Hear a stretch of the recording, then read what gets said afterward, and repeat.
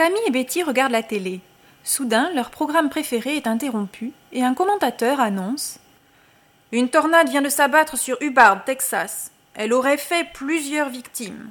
Un tatou et un écureuil auraient été gravement blessés. » Presque immédiatement, le téléphone sonne. Tammy répond « Allô ?» À l'autre bout, Tex dit « Tammy, c'est moi, Tex. Ne t'inquiète pas, on va très bien. Je rentrerai bientôt. »